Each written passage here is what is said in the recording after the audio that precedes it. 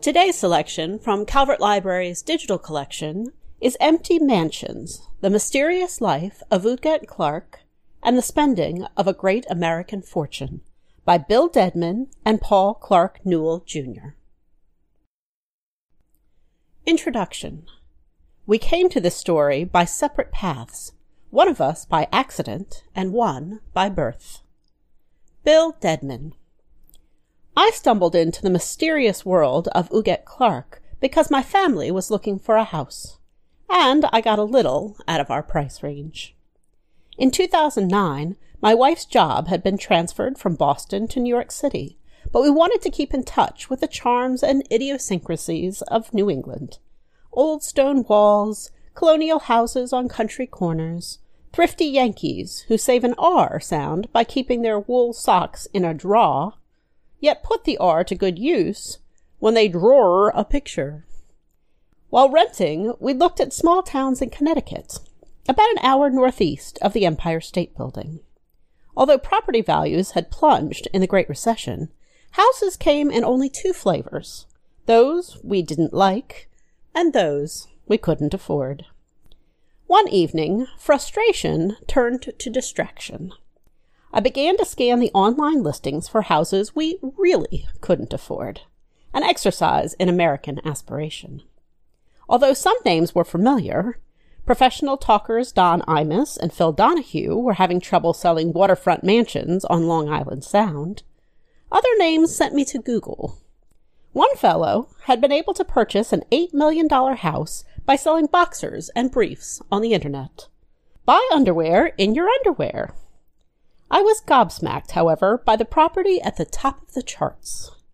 The most expensive house for sale in Connecticut, in the Tony town of New Canaan, was priced at $24 million, marked down from $35 million. Billed as Le Beau Chateau, the beautiful castle, this charmer had 14,266 square feet of floor space, tucked into 52 wooded acres, with a river and a waterfall. Its 22 rooms included 9 bedrooms, 9 baths, 11 fireplaces, a wine cellar, elevator, trunk room, walk-in safe, and a room for drying the draperies. The property taxes alone were $161,000 a year, or about 4 years' income for a typical American family. I didn't recognize the name of the owner. Uget Clarke. Was that a he or a she? There was an odd note in the records on the town's website. Le Beau Chateau had been unoccupied since this owner bought it in 1951. That couldn't be right. Who could afford to own such a house and not live in it for nearly 60 years? And why would anyone do that? A beautiful castle wasn't quite in the job description of an investigative reporter, but the next morning I drove over to New Canaan. On a winding, narrow lane called Dan's Highway was a tiny handmade marker for number 104 and a warning sign, "Private property, no trespassing, violators will be prosecuted." Behind a low red brick wall with white peeling paint sat 2 tiny brick cottages. Between them, a driveway ran under a rusty gate into the trees and curved out of sight. If there was a beautiful fairy tale castle, it was deep in the wood. The property showed no sign of humans, only wild turkey, deer, and birds. It seemed more like a nature preserve than a home. There was no mailbox, no name, no buzzer. Leaning over the wall, I rapped on the window of one of the cottages. Out shuffled an unshaven man in his white undershirt, a sleepy fellow who introduced himself as the caretaker, Tony Rigario. 80 years old, but muscled, he said he used to be a boxer, and had sparred once with Rocky Marciano. But now he was watching over Mrs. Clarke's house. He wouldn't open the gate, but he said the house, though empty, was well cared for. He'd never met the owner in more than 20 years. All he knew was that the paycheck came from her lawyer in New York City. Rigario thought of something and ducked back inside. He brought out a newspaper clipping from the New York Post. An auction house had sold a painting for $23.5 million, Renoir's In the Roses, of a woman seated on a bench in a garden. And the newspaper said the portrait came from the estate of Huguette Clark. Ruggiero kept pointing out those words, the estate of. "Let me ask you a question," he said. "Do you suppose she's been dead all these years?" Finding Huguette Clark's name on an internet discussion board from Southern California, I discovered that Le Beau Chateau wasn't her only orphaned house. She had a second, grander home in Santa Barbara, a vacation estate on 23 clifftop acres fronting the Pacific Ocean. But this home was definitely not for sale. A newspaper said she had turned down $100 million some years back. The lush estate was called Bello Scardo, meaning beautiful lookout. According to the internet chatter, Huguette had not been seen there in at least 50 years, but the 21,666 square foot mansion was immaculately kept, with 1930s sedans still in the garage, and the table set just in case the owner should visit. Though I didn't put much stock in the tale, my curiosity was piqued. Out in Santa Barbara for a business trip a while later, I tried to visit Bello Scardo. The property is hidden on a bluff, separated by a high wall from the Santa Barbara Cemetery, allowing even the dead barely a glimpse at the great house. The back gate to Bello Scardo was open, however, so I walked up the serpentine driveway. At the top of the hill, several gardeners were at work. The main house was out of sight behind a stand of trees. Suddenly, a golf cart barreled toward me, driven by a sturdy man in his 50s, giving instructions on a walkie-talkie. He identified himself as the estate manager, C. John Douglas III, and pointed out the half-dozen no trespassing signs.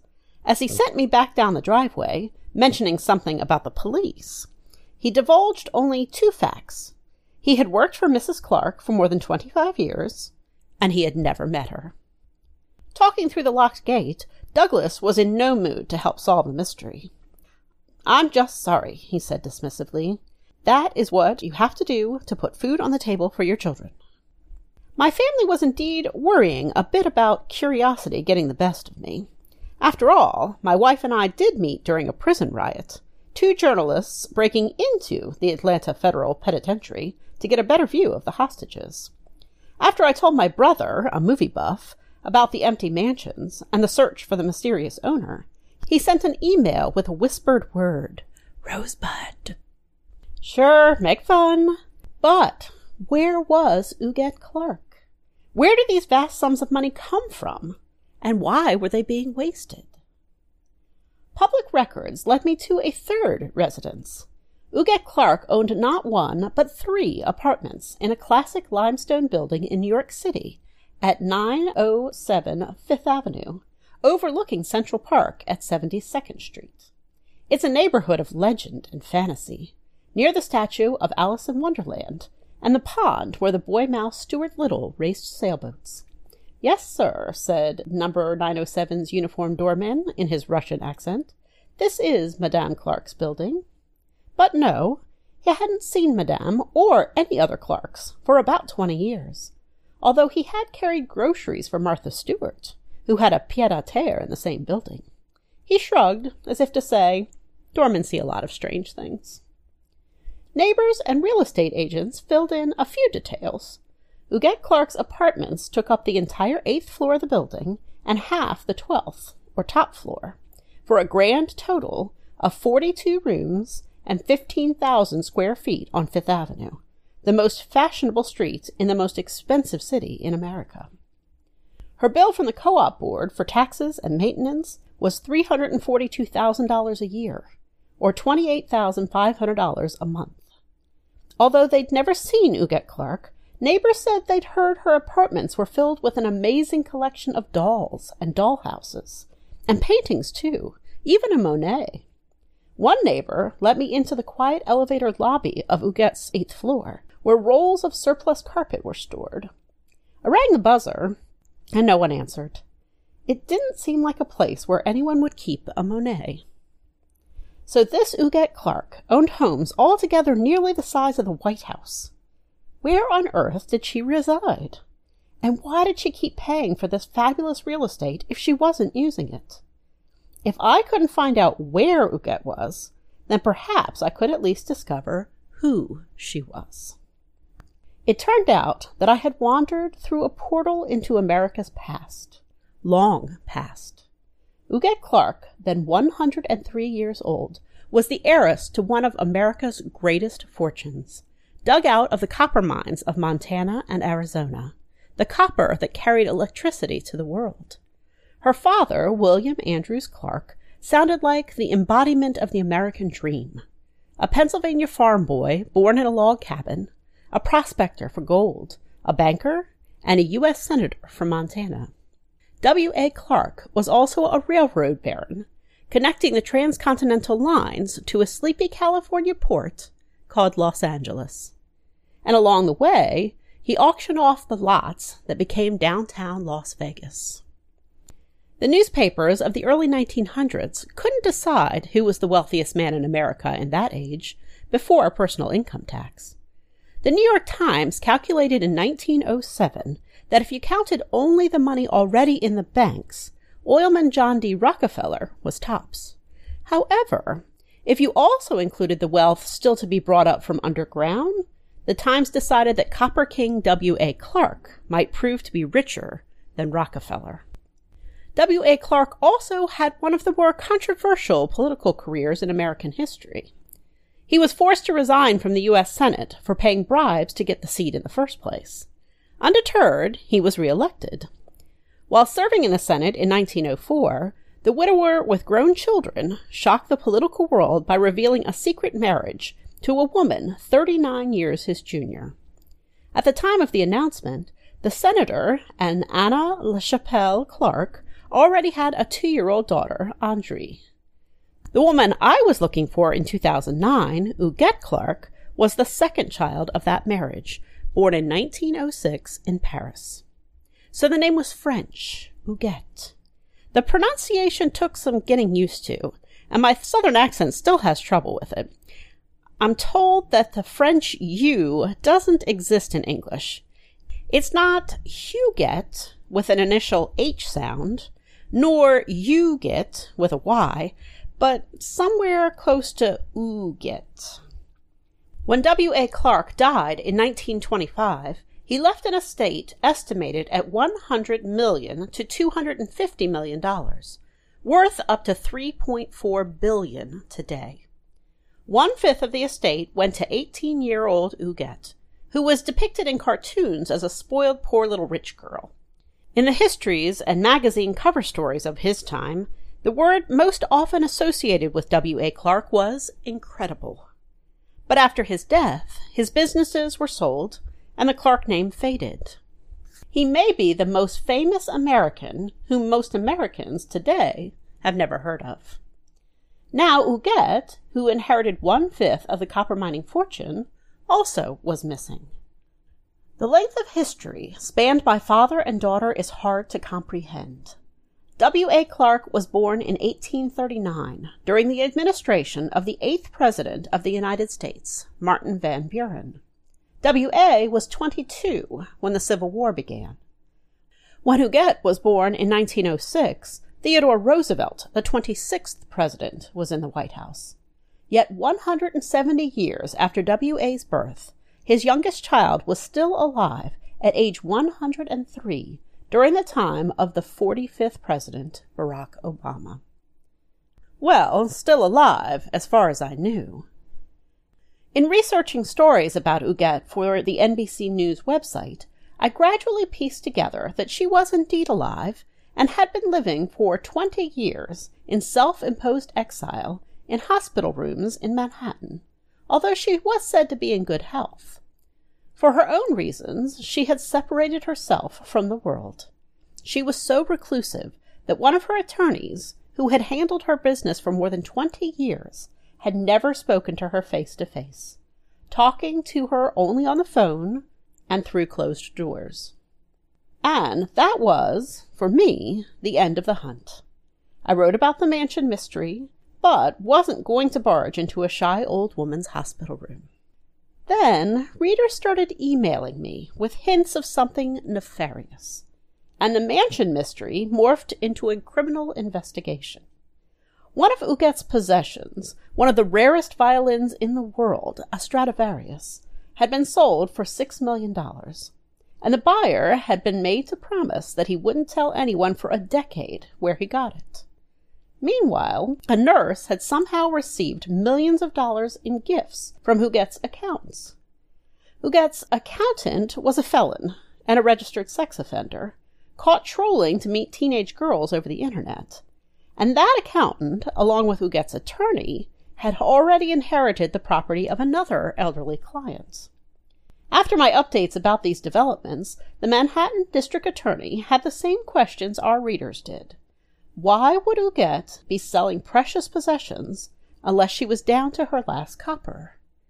Was this eccentric centenarian, who had lived in a hospital for 20 years, competent to manage her affairs? Were her attorney and accountant in line to inherit her fortune, said to be worth more than $300 million? The reclusive heiress, who had withdrawn from the world, suddenly had the modern media machine at her doorstep. Huguette Clark was featured on the Today Show, and on page 1 of the New York tabloids.